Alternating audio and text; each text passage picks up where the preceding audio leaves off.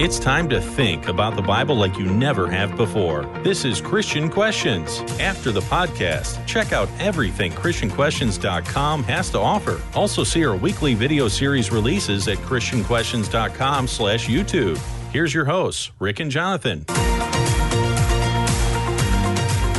P.T. Forsyth once said, "Unless there is within us that which is above us, we shall soon yield to that which is about us." I'm Rick, and this is not your typical Christian commentary as we look at Bible-related topics from a different perspective. And joining me, as always, is Jonathan, my co-host for more than 2 decades. This podcast centers on godly principles, family values, and honest dialogue in a politically free zone. So, Jonathan, what is our topic for today's episode? Our question is, has my Christianity been compromised? And our theme text is found in Joshua 24, verse 15. Choose you this day whom you will serve, but as for me and my house, we will serve the Lord. Okay. Has my Christianity been compromised? Julie is joining us today as well. Hello, Julie. Hi, gentlemen. Happy to be here. It's good to have you, for sure. Mm-hmm. Has my Christianity been compromised? So coming up in today's podcast, look, let's face it, we would get along so much better if we would just compromise. So find out why this isn't a good idea in about 15 minutes. Yeah, that's right. I said it's not a good idea. Have to hear the whole story. What are the signs of a deviously offered compromise? How can we see through its evil? We're going to talk about that in about 30 minutes. And then finally, so when is it good to compromise? When does giving in actually help us all go higher? There are several fascinating answers to this coming up in about 45 minutes. But first, let's set the context for our conversation. Compromise can be so misunderstood. On one hand, we as Christians should be standing for and living a compromise-free life. Nothing should ever water down our life principles of sacrifice. Walking steadfastly in Jesus' footsteps must always be our immovable goal. On the other hand, there are times and places when compromise is not only an option, but a necessary and spiritually based choice of righteousness. Because we're all imperfect and we will inevitably come across circumstances where compromise is not lowering of our standards, but a raising of them, how then do we tell the difference? What makes some compromises good and others just plain wrong? And I recently heard a sermon from a friend of Christian Questions named John Beevil called Worshiping God in the Wilderness. And it made some wonderful connecting lessons from the time of Moses to what we go through today. So with permission, we've used some of John's thoughts here. We will track some experiences of Israel's journey to freedom from Egyptian slavery for practical lessons. Specifically, we'll focus on Pharaoh's progressive responses to Moses' request, "Let my people go," and apply these responses to Satan in our spiritual lives. So metaphorically, we're going to use their slavery in Egypt as a metaphor for worldly influences and their hold on us. Pharaoh in this case is going to represent Satan, and the Israelites leaving Egypt would represent leaving the bondage of sin, leaving that world. Okay, all right. So we've got a picture in front of us to draw our Christian lessons from. So we're going to be talking about the 10 plagues, but really not all 10 of them. We're going to mention them as we go, but there's specific plagues we're going to focus on for specific reasons. So we want to get a quick perspective on the 10 plagues as a unit. So Jonathan, just run us through that perspective. Well, the first 3 plagues fall upon both the Jews and the Egyptians. The next 6 plagues are only upon the Egyptians. The 10th affected both, but the Jews had a way to be saved from it if they were obedient. Okay, so we've got this sense of you've got these 10 plagues. They resulted in the freedom of Israel. How did all of that come to be? Well, God foretold the events of Israel's pathway to freedom when he spoke to Moses through the burning bush before he sent him back to Egypt. So this is going before Moses comes back to Egypt. He is up on the mount, and he is before the burning bush. There's 3 things that are going to be displayed here that we're going to talk about. First, God speaks to Moses of the deliverance of his people. And we're going to go to Exodus chapter 3, verses 17 through 20. So I said, I will bring you up out of the affliction of Egypt to the land of the Canaanite, to a land flowing with milk and honey. So long before Moses sets foot back in Egypt, he's being told, I'm going to free my people, and I'm going to bring you to the land of Canaan, this land flowing with milk and honey. So this is a very powerful, powerful promise of deliverance. Next, God speaks of the tactics which he is going to use to do this. Rick, what do you mean by tactic? Okay, tactic. In a military sense, there are tactics and there are strategies. A tactic is short term. It's for the immediate battle, okay? Versus a strategy, which is, the strategy is, we want to get the people out. The tactic is, what are the specific things you do at specific times to get it done? And when you think about this, think about with military individuals, think about they wear tactical gear, okay? Gear for the job that's right in front of them. The tactical gear is different if you're going to take a hill versus take a building. Completely different gear because it's a different immediate process. So God actually is speaking of tactics of how to do this deliverance of these millions of people from slavery. And here's what he says. We're in Exodus chapter 3, and we're looking at verse 18. They will pay heed to you when you say, and you with the elders of Israel will come to the king of Egypt, and you will say to him, the Lord, the God of the Hebrews, has met with us. So now, please, let us go a 3 days' journey into the wilderness, that we may sacrifice to the Lord our God. Okay, that's a tactic. We're going to come back to that in a moment. Then God speaks to Moses of the strategy, the long range, the bigger picture. But I know that the king of Egypt will not permit you to go, except under compulsion. So I will stretch out my hand and strike Egypt with all my miracles, which I shall do in the midst of it. And after that, he will let you go. So God says, you're going to the promised land, but don't tell Pharaoh that because he isn't going to let you go. Instead, tell him that you want to just make sacrifices in the wilderness 3 days' journey away from Egypt. So is God lying, or is he directing Moses to lie to Pharaoh? No. Of course not. Absolutely not. See, God, here's the thing. God knew Pharaoh's heart. He knew his heart was hard, and he knew that Pharaoh would not even allow the people to go 3 days' journey into the wilderness to serve him. He knew that. Never mind freedom. Freedom didn't even have to come into the picture. What God was doing is he was exposing the evil of Pharaoh's heart, and it was a necessary step in the achievement of their freedom. God understood what he was dealing with, and the tactic was ask for something relatively simple. Don't ask for freedom. Just let my people go to worship. That's all. So this is not a lie. He's saying, I'm going to show you how dark this heart is. And that's why Pharaoh is such a great picture of Satan at this point, because his heart is darkened with only things that are good for him. Hey, Rick, help me with this. What does Israel and the 10 plagues have to do with my Christianity's potentially being compromised? Well, and that is the most important question here at this point. And see, we see that Pharaoh represents Satan and Israel represents God's people. So when we look at what happens there, we can take those lessons and say, what about me? And we're going to understand what not to compromise with as we go through this. And Jonathan, just quick scripture on that, 1 Peter 5:8. Be of sober spirit, be on the alert. Your adversary, the devil, prowls around like a roaring lion, seeking someone to devour. Okay, seeking someone to devour. You don't compromise with the lion who seeks to devour you, right? You don't say, well, here, just take my hand, leave me the rest. You get away from the lion. This is what we need to learn from these particular experiences. So that's what it all has to do with Christianity, and we're going to unfold that. Now, here's the interesting part. Before Pharaoh gives the Hebrews freedom from Egypt, he offers these 4 progressive compromises. And they're going to give us a lesson on what not to bargain with. We're going to call these compromise catastrophe zones. And we're going to go through 4 of them.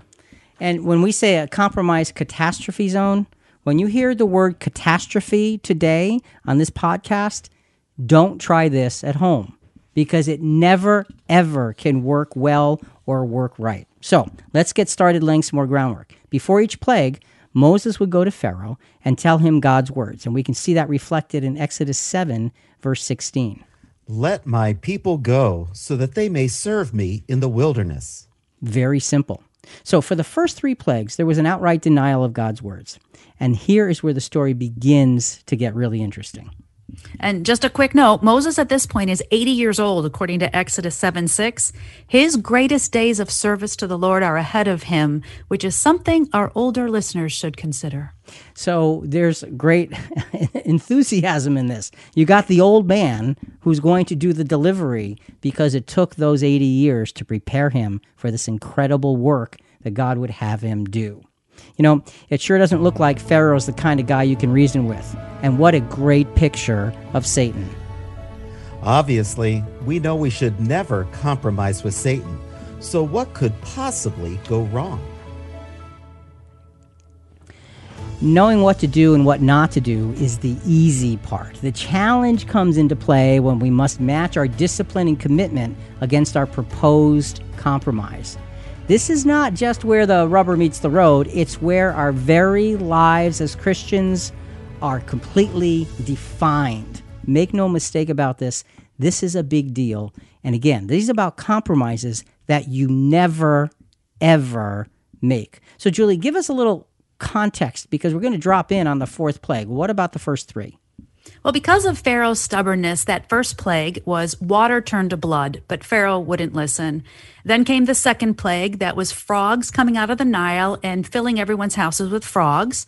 Pharaoh begged for them to be taken away, but still it didn't change his mind. And side note, God allowed all the frogs to die and created these stinking heaps of dead piles of frogs. So that was gross. Then the third plague was all about where the dust in the land turned into lice. Based on the Hebrew word, it's also been translated as perhaps fleas or gnats. Now remember, these first 3 affected both the Egyptian and the Jews, but the next 6, miraculously, are only going to happen to the Egyptians. God said it will be a sign to make this a clear distinction between his people and Pharaoh's people, and to show that the Lord has power even in the heart of the land. This will be important with our metaphor as we go on because there's a clear distinction between people who are in air quote Egypt, meaning the world and its influences, and those who leave Egypt completely to follow righteousness. And we know God has the ultimate power over Satan.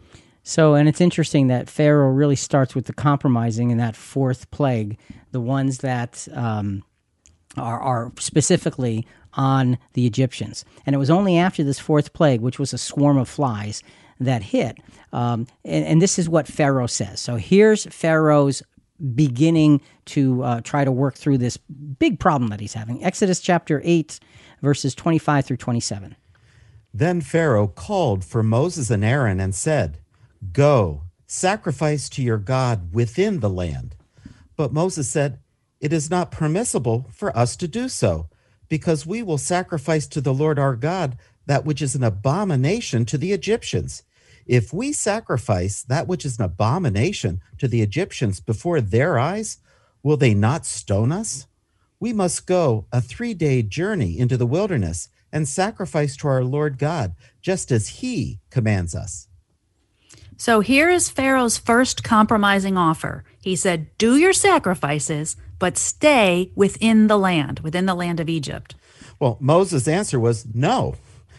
It would offend Pharaoh's own people, and it's not what God said. But Rick, why would it offend Pharaoh's people to sacrifice to God? Well, think about it. And that's a really good question. You've got the first 3 plagues that actually mirror 3 of the gods of Egypt. And it's like the gods of Egypt are mad at the people. And that's what they're probably thinking. And so Moses knows if we are going to worship our own God within this land, these people are going to rebel against us because we're worshiping this God that hasn't done any harm. And we can't stand for that. You're our slaves. So Moses is not just giving them a line. He's speaking a truth. You had incredible superstitions in those days, and they were locked on to their gods and what they thought they did for them. And if you are going to contradict them, people would rise up in those days. Absolutely. And so Moses had an incredibly good point there. Well, we're talking about 10 plagues and these 10 different gods, but I looked it up and there are many more gods in Egypt than just these 10. Yeah, yeah. And in the CQ Rewind show notes this week, we put in more details on the corresponding Egyptian gods that each plague might have been challenging. And our show notes can be found at ChristianQuestions.com and on our app, or you can sign up for our weekly newsletter and get them by email as soon as they are ready. So don't miss the CQ Rewind show notes this week. Well, Moses gave his answer.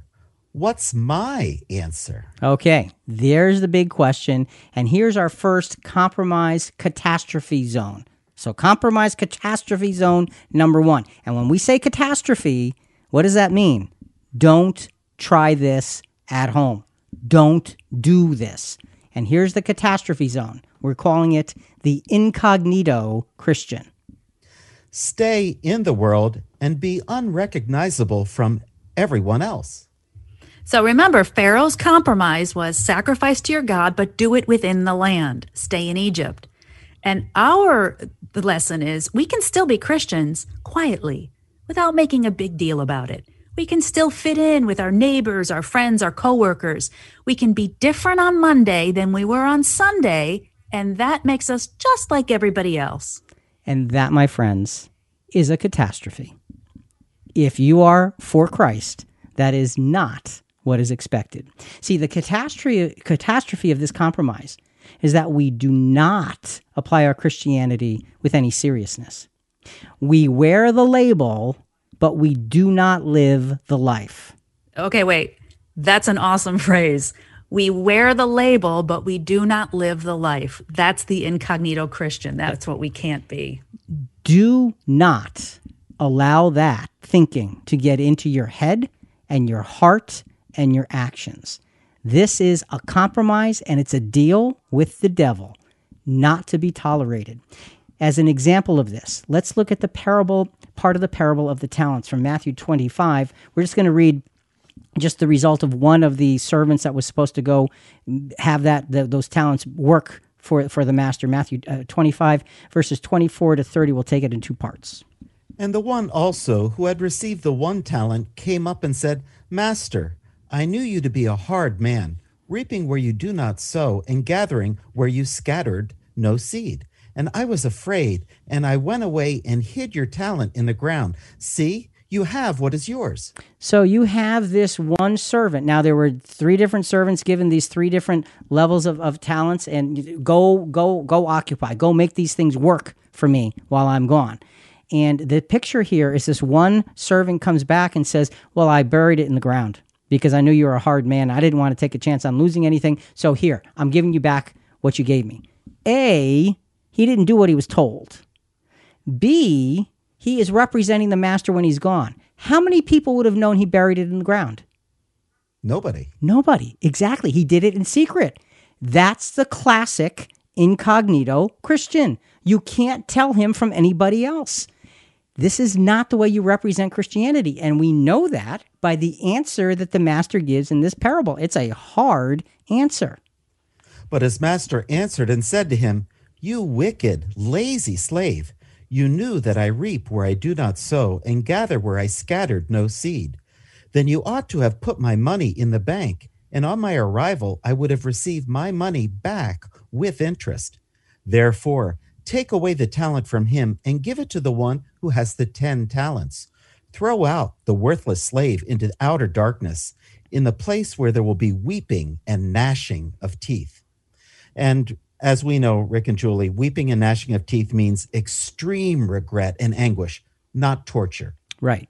And we've done podcasts on that, very important aspect of this thing. But the point is that the master is displeased because he was not obeyed. And it's really simple. That's, as a Christian, our job is to obey Christ. I don't know how much simpler to make it. That's the way it's supposed to be. We cannot be incognito Christians. See, the consequence of compromises that brings us the, quote, incognito Christian life, the consequences are deep regret and anguish over opportunities lost. And make no mistake, if you begin following Christ, but you live that Christ-like life in an incognito way, you will feel anguish and regret over what you did not do with this incredible, incredible gift. Don't be an incognito Christian. Okay, let's get back to Moses and get back to the picture that helps us to understand this. Because Moses' answer was sound, Pharaoh tried again while the flies, remember it was the fourth plague of the flies are still swarming, and here's how the conversation unfolds. Exodus chapter 8, verse 28. Pharaoh said, I will let you go, that you may sacrifice to the Lord your God in the wilderness. Only you shall not go far away. Make supplication for me. Here comes Pharaoh's second compromise. Remember, first he said, make your sacrifices, but do it right here. Now he extends a little and says, okay, you can leave Egypt, but don't go too far away. So, Jonathan, you read, make supplication for me. What does make supplication for me mean?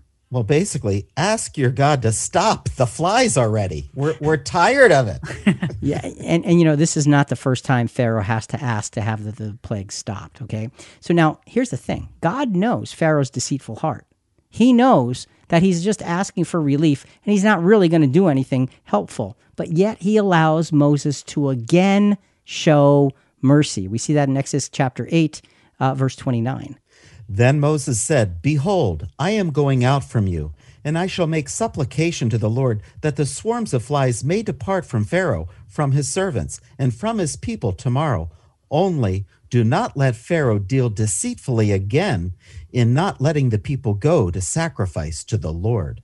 Yeah, Pharaoh already had changed his mind once before with that frog plague back in Exodus 15. So here Moses is saying, I'm on to you. If God takes these flies away, you've got to let us go. No trade backs.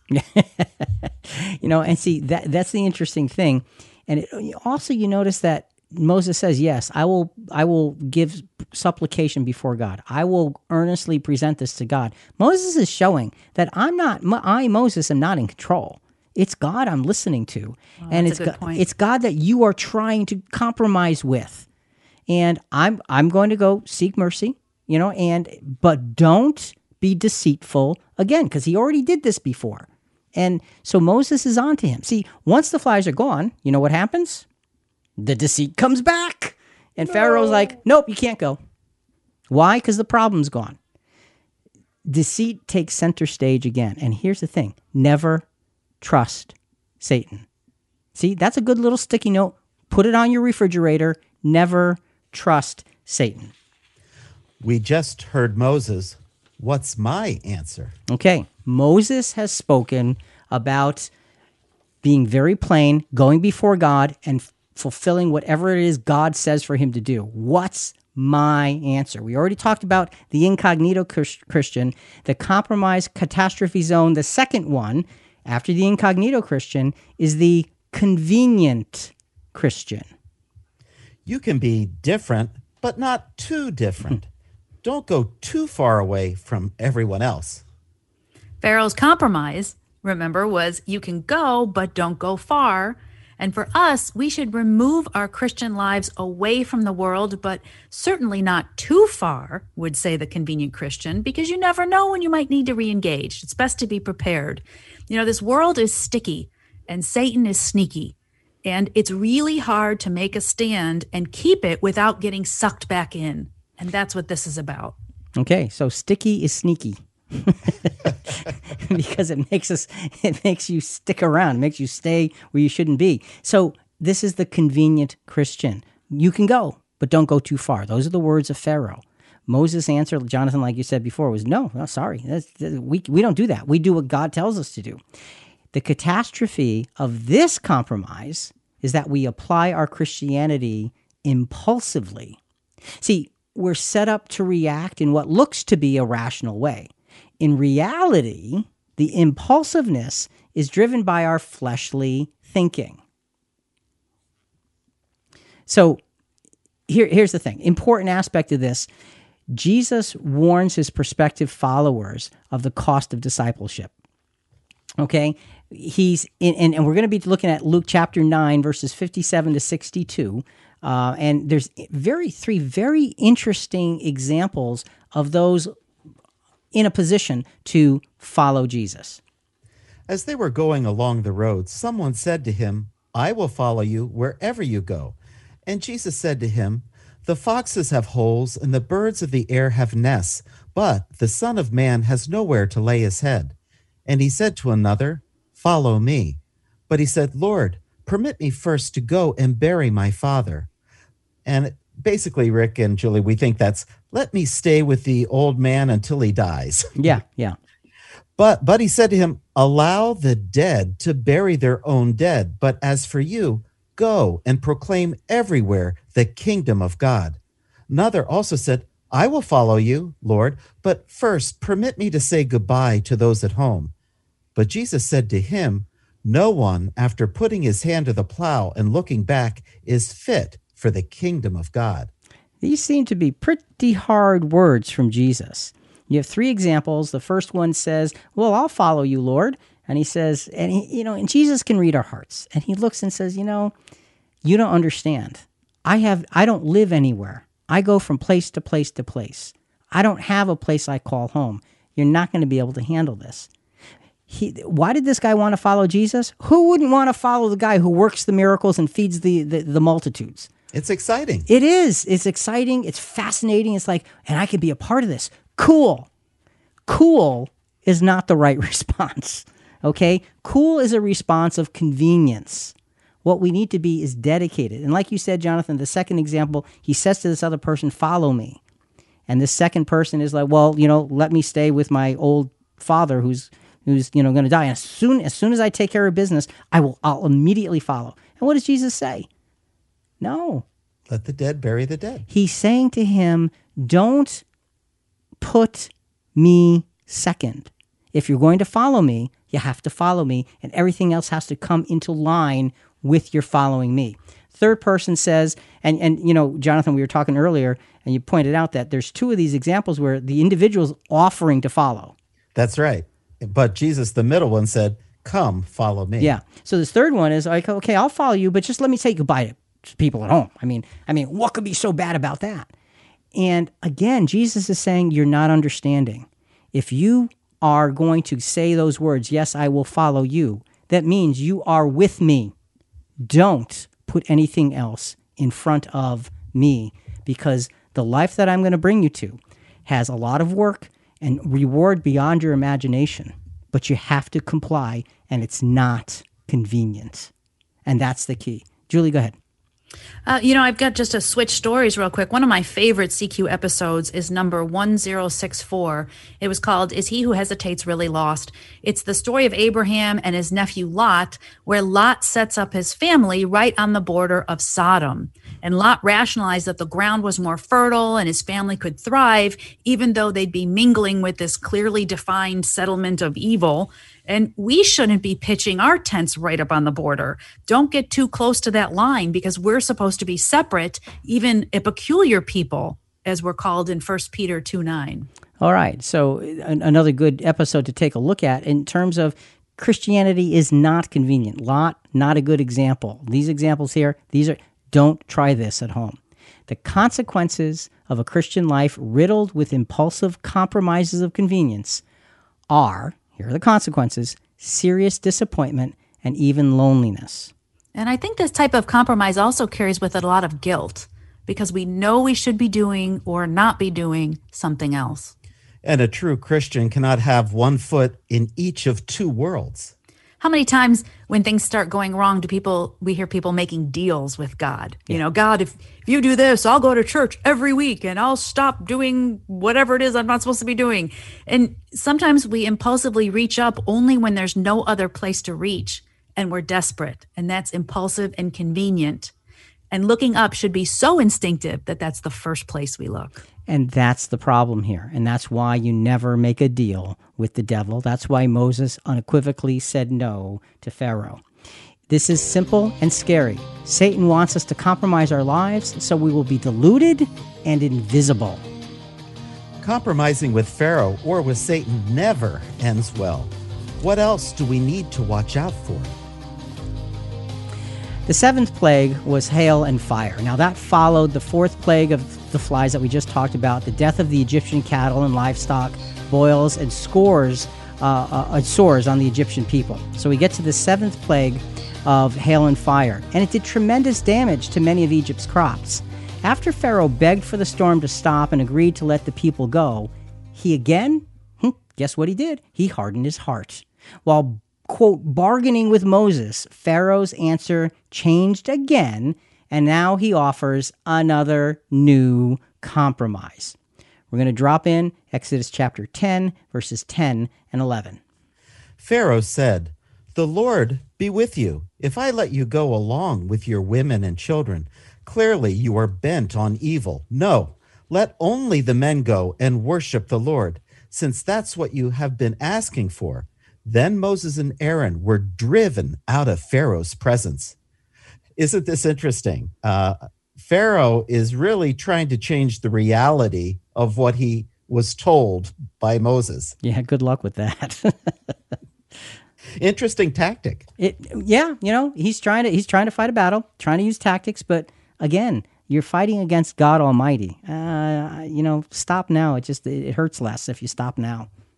And notice there's not even any negotiation. He just throws out Moses and Aaron out of his presence.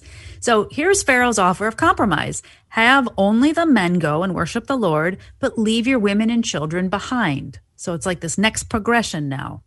And after being driven from Pharaoh, Moses' answer was to follow God's commands and bring the 8th plague of locusts. There would be no negotiating with an evil Pharaoh. There would only be obedience to God Almighty. And it's interesting that 7th plague of hail, it destroyed the crops of flax and barley, and those would have been used for clothing and beverages. But the wheat and the rye, which was the food, was not touched because they weren't growing yet. So once the food supply was damaged by this 8th plague of locusts, things were really getting dire, and we can imagine the Egyptian people were just about done with all this plague business. Moses took his stand. What's my answer? And again, you keep asking that question because the question that we're talking about is, has my Christianity been compromised? Am I going to go for this compromise? Well, have only the men go and worship the Lord. We come to our third piece that's so important here, the compromise catastrophe zone number 3. Now, first was being incognito. Second was being convenient. The third one is the neglectful Christian. Compromising your household by neglecting your responsibilities and privileges as a spouse, parent, and a caretaker of needy ones. So remember, Pharaoh's compromise was you can go, but leave the women and children behind. And so in this neglectful Christian stage, we might be thinking, well, sure, sacrifice is important, but sometimes things seem like they're way too complicated. So if I can just take care of myself, I can barely do that, let alone figure out how to help others. God will understand. Okay. And essentially, sounds great, but it's being neglectful. So what may sound great is actually a catastrophe. That's what it is. Make no mistake. When we are neglectful in the living of our Christianity, that's a catastrophe. The catastrophe of this compromise is that we apply our Christianity in a very self-centered way. Satan takes great joy in such neglect and compromise. To just focus on me and my doing what seems good for me is blatantly to neglect the true responsibilities of my Christian calling. Folks, newsflash. The responsibilities of a Christian calling go far beyond ourselves. And if we can't get that into our heads, it's not just me and Jesus. It's me as a prospective member of the body of Christ of Jesus, which means everybody else. What am I doing about that? Let's go to Colossians chapter 3, verses 15 to 24 to put this in order. And the first couple of verses really get our mind set. So, Jonathan, let's just do 15 and 16 first. Let the peace of Christ rule in your hearts, to which indeed you were called in one body, and be thankful. Let the word of Christ richly dwell within you with all wisdom. So plainly it says, first, get your heart right, and second, get your head right. Okay, and now it's time for the responsibilities. The peace and word of Christ keep us focused. We now apply that focus to Christ-like behavior. Verses 18 through 21. Wives, be subject to your husbands, as is fitting in the Lord. Husbands, love your wives, and do not be embittered against them. Children, be obedient to your parents in all things, for this is well-pleasing to the Lord. Fathers, do not exasperate your children, so that they will not lose heart. So do things you're supposed to do. It's pretty simple. And for parents, their responsibility is to, as Proverbs says, train up a child in the way that he shall go. But our social activities, taking up time better used for family spiritual discussions, are parents investing in their kids' spiritual growth, or have they planted themselves in a place too close to evil like Lot did? You know, kids playing violent video games or watching R-rated movies or too much screen time or compromising what they're going to be doing on a Sunday morning. And just, we do, at Christian Questions, we have something called CQ Kids videos, quite a library now. And we have a lot of listeners that write in and tell us that they are spending time with their children, looking at these videos, watching them and talking about them and discussing, having a little miniature Bible study with their children so that you can, again, train them up in the way they should go. If we are a neglectful Christian, those things are like, yeah, when I get around to it. No. It is a matter of let's do the things that are most important, just like you said, Jonathan. Let's do them first. We should not neglect our Christian principles. Next piece of the scripture. Don't neglect your Christian principles, even when it might feel like they don't apply because you're just dealing with things of the world, and who cares about that? I really care about God, not things of the world. Well, back in those days, there were slaves. Here's what it says in Colossians about slaves' Christian mentality. Slaves, in all things obey those who are your masters on earth, not with external service as those who merely please men, but with sincerity of heart, fearing the Lord. Whatever you do, do your work heartily, as for the Lord, rather than for men, knowing that from the Lord you will receive the reward of the inheritance. It is the Lord Christ whom you serve. So basically, this is saying, don't be negligent. That demeans God. That's a good point.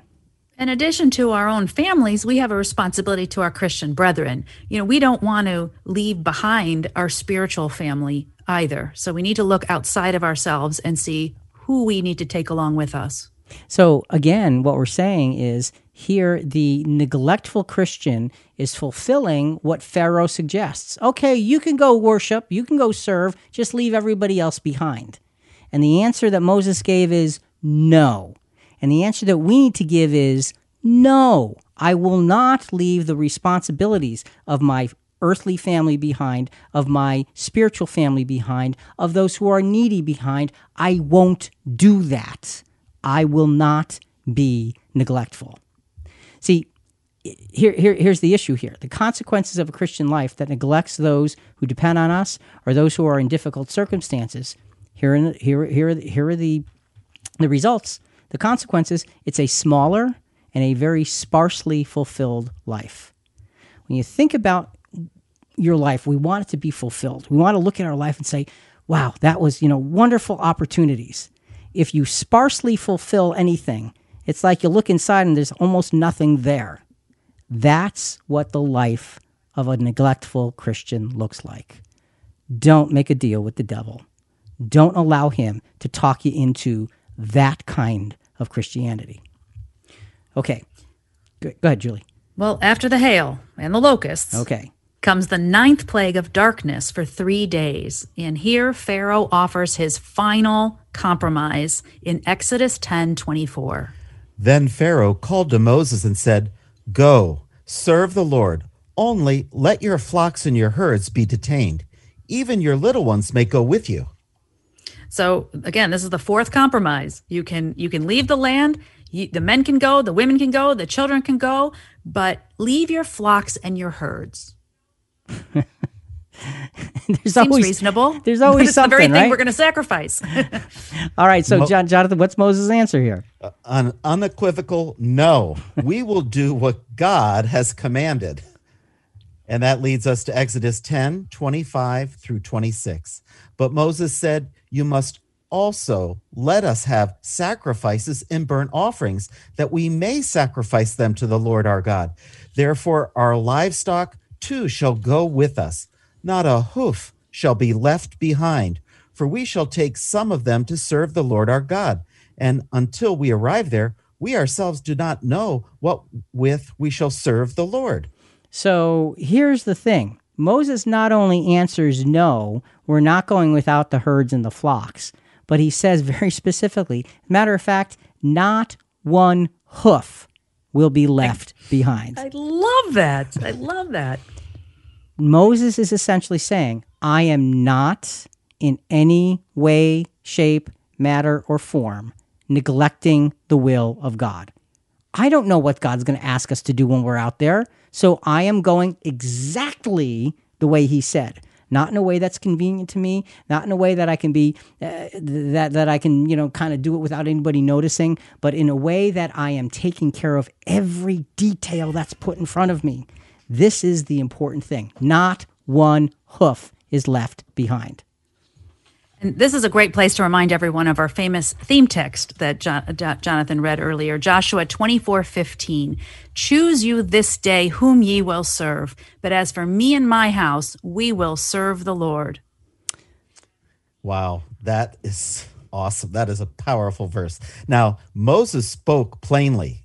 What's my answer? You keep asking us that. And this really is one of those podcasts, folks, that you got to be looking in the mirror and saying, okay, am I in any way being a compromised Christian? Moses is showing us very plainly how to rise above these things. So compromise catastrophe zone number 4. This is the insecure Christian. We had the incognito Christian, the convenient Christian, the neglectful Christian, and now it's the insecure Christian. I give it all to you, Lord, except all my stuff. I like my stuff. I can serve you well if I can keep my stuff secure. I don't even like to say these words. But, it's important to represent what we're talking about. Pharaoh's compromise here was, okay, you can go, take the women and children, but leave your flocks and herds behind. And metaphorically, I think that's all that stuff that we promised to sacrifice. And it's not just our physical stuff. Is our financial status more important than our status with God? Is what friends or coworkers or those online think of us? Is what they think more important than what God thinks? What about continuing our secret sins, where we're living secretly wrong but outwardly right? Are we too connected to having the latest this or that? Do we profess a sacrificial life in Jesus, but are still connected to the world and the things or experiences that we feel we can't live without? Are we leaving hoofs behind? See, folks, we have to understand that our life has to find its security in believing in the Heavenly Father. He can deliver us in His way, in His time. Not only can He will in His way, in His time. And that is a guarantee. Is my security in Him, or is it in my stuff? The catastrophe of this compromise is that we apply our Christianity in a very self-preserving way. What should be a God first through following Christ attitude ends up being God first as long as my terms are secure attitude. Think about and that might be a sign that our faith that God will provide exactly what you need is low, or that our standard of living or expectation of what we're entitled to is too high. And what that says is, I don't have as much faith in God as I do have in my stuff and me. Oof. And that is an insecure Christian. Okay, and it can happen. Look, if it couldn't happen, we wouldn't have to talk about it. Right. But the scriptures show us again and again. So we're going to look at another example here, and this is a part of the the account of the rich young ruler from read the words, Rick. Mark chapter 10, verses 17 through 22. As he was setting out on a journey, a man ran up to him and knelt before him and asked him, "Good teacher, what shall I do to inherit eternal life?" And Jesus said to him, "Why do you call me good? No one is good except God alone. You know the commandments: do not murder, do not commit adultery, do not steal, do not bear false witness, do not defraud, honor your father and mother." And he said to him, "Teacher, I have kept all these things from my youth up." Looking at him, Jesus felt a love for him and said to him, "One thing you lack. Go and sell all you possess and give to the poor, and you will have treasure in heaven. And come, follow me." But at these words he was saddened, and he went away grieving, for he was one who owned much property. This is an insecure follower of Christ. He wants to inherit the kingdom. He wants to be part of Jesus, but he can't let go of his stuff because it meant too much. Folks, remember previously, we saw Jesus telling people, no, you can't follow me. You're not ready. Why? Because you won't put me and the walk first. We don't compromise that. We can't compromise that. That is not what it's about. Our security is in God through Christ, not in ourselves or our stuff. The consequences of a Christian life that's based in self-preserving insecurity, here are the consequences: stagnation and frustration. You have one foot in each of two worlds, and spiritual progress is simply not possible. We have to carefully examine our lives and see what we might be clinging too tightly to. And we can see a progression in these compromises. If Satan sees that we overcome some weakness or make progress in some areas, he comes up with others that might be harder for us to discern. The tendency of this world is to lower our Christian standard to the society we live in. And Christians think that as long as they attend church and maybe a weekly Bible study and try to be good people and refrain from a sinful lifestyle, that it's enough. But here Jesus is saying that's not enough. Right. Well, to wrap up the plagues, we know the 10th plague was the death of the firstborn. We also know the Egyptians wanted to throw out the Israelites from their land. They had had enough. And that's interesting because you can see the tactics and the strategy of God unfold. The tactics were challenge Pharaoh on something relatively simple. Don't ask for freedom. Ask for the ability to go worship. And he went back and forth and back and forth. And by the end of the plagues, all of the people of Egypt, including Pharaoh, were saying, get out of here. Don't come back. So the tactics were flawless. They took a long time, but God's will typically takes a long time. And Moses never compromised, never gave an inch, but only did what God would have him do. If there's one thing we can learn from Moses, it's that we need to be all in, all the time, with God's will. Now that we know the kinds of compromises to always avoid, what kinds should we embrace? Okay. We should always be about our Father's business and never make a deal with the devil. While this sounds obvious, it is not necessarily easy to put into practice.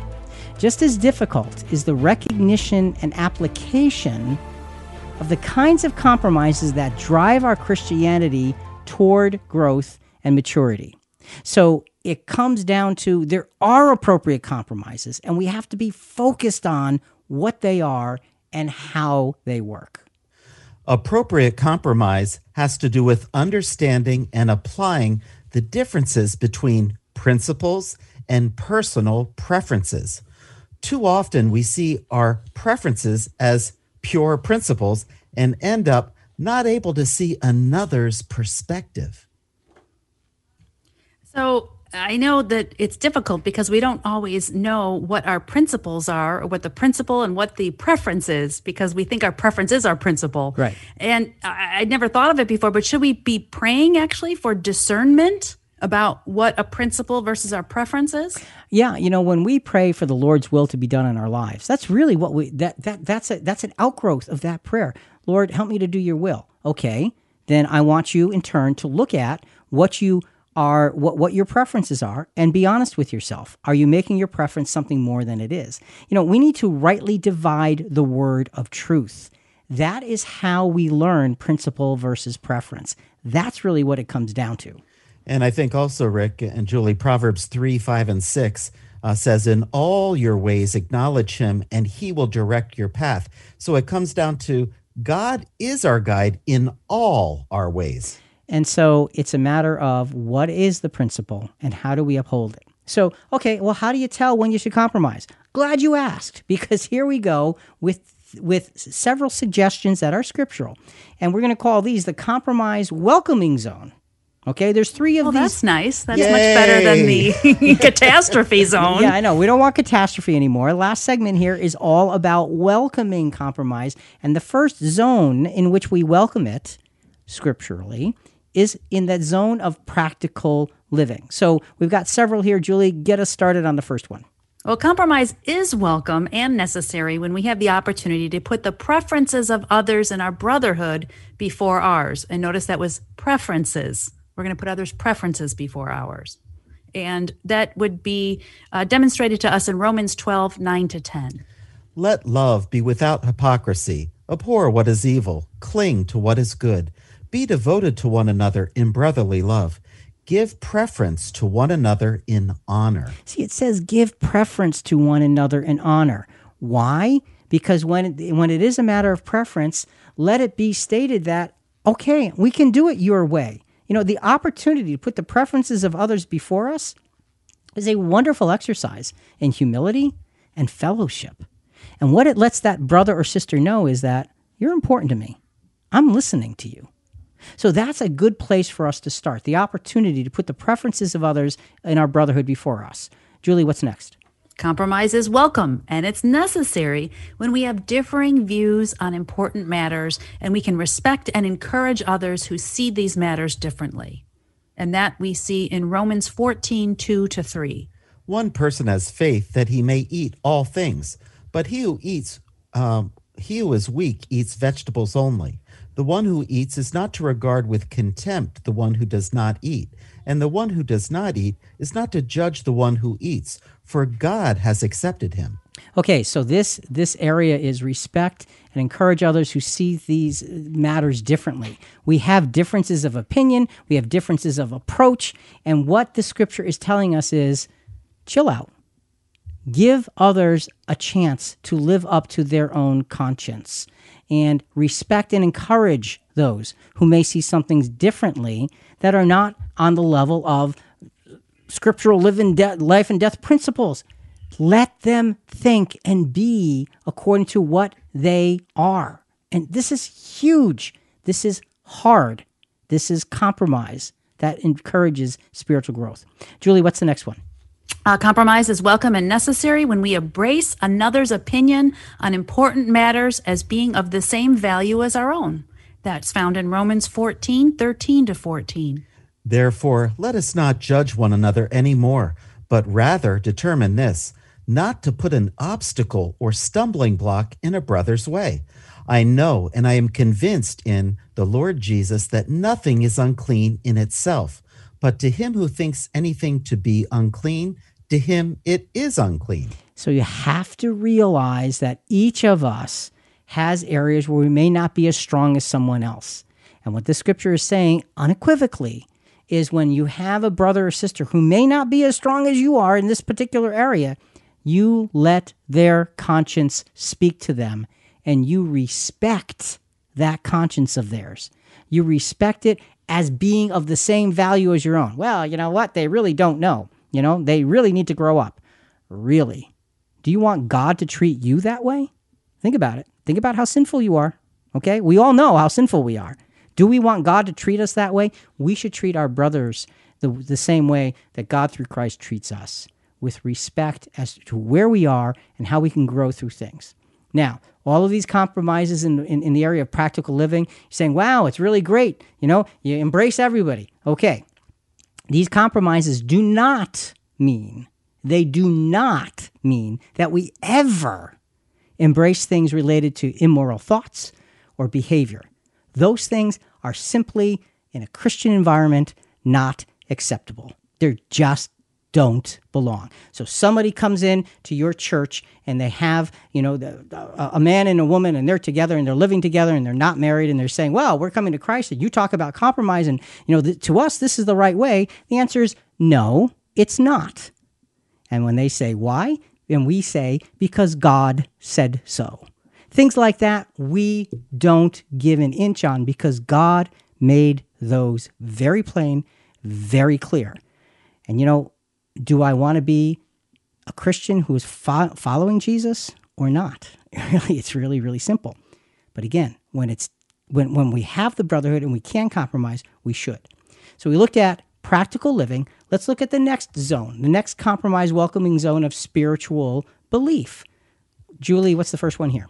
And this is about what drives us. Compromise is welcome and necessary when we can change what we do for the sake of the spirituality of others. See, that's a big deal when we can change what we do for the sake of somebody else's spirituality, not for the comfort of others, okay, but for their highest spiritual welfare. Sometimes there are hard things you have to go through for the sake of others' spiritual welfare, going to the higher levels and ourselves as well. But change what we do for the sake of their spirituality. And that's 1 Corinthians 8:10 through 13. For if someone sees you who have knowledge dining in an idol's temple, will not his conscience, if he is weak, be strengthened to eat things sacrificed to idols? For through your knowledge, he who is weak is ruined, the brother for whose sake Christ died. And so by sinning against the brethren and wounding their conscience when it's weak, you sin against Christ. Therefore, if food causes my brother to stumble, I will never eat meat again, so that I will not cause my brother to stumble. See, the Apostle Paul is being very specific. It doesn't bother me, he's saying. But if my brother is bothered, I need to understand and love my brother enough to change what I do for his spirituality. That's a big concept. You could do an entire podcast on what does that really mean. But we need to understand this is a golden opportunity to compromise for the sake of another.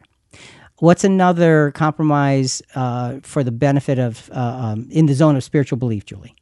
Compromise is welcome and necessary when we are in passionate disagreement about meanings regarding scriptural truth, and we put that passion aside as we together delve more deeply into the Word. Boy, I've seen a lot of really fights over, this is what the Scripture says. No, this is what the Scripture says, and you have to believe it my way. And boy, 2 Timothy 2:14-16 is something we all need to keep in our front of our minds. Remind them of these things and solemnly charge them in the presence of God not to wrangle about words, which is useless and leads to the ruin of the hearers. Be diligent to present yourselves approved to God as a workman who does not need to be ashamed, accurately handling the word of truth. But avoid worldly and empty chatter, for it will lead to further ungodliness. So it's interesting. We always quote the scripture about verse 15, be diligent to present yourself approved to God as a workman, rightly dividing the word of truth. And we always look at that and say, yes, we have to focus ourselves on study and prayer and rightly dividing the word of truth. But it's in the context, it's right in the middle of problems. And it's saying, don't wrangle about words. And Paul says it's useless and leads to the ruin of the hearers. Rather, study, be diligent to show yourself approved. And I think the implication is not just you individually, but collectively. Study together when you have those issues. That's hard to do. But study together, rightly dividing the word of truth. Work together. Avoid worldly and empty chatter. Focus on the most important things.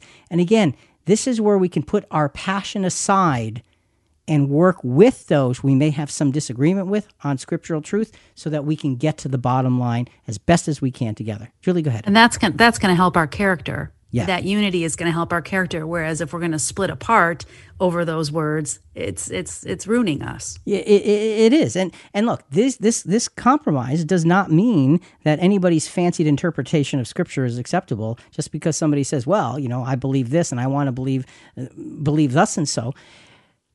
All of our beliefs have to square with the doctrine of Christ.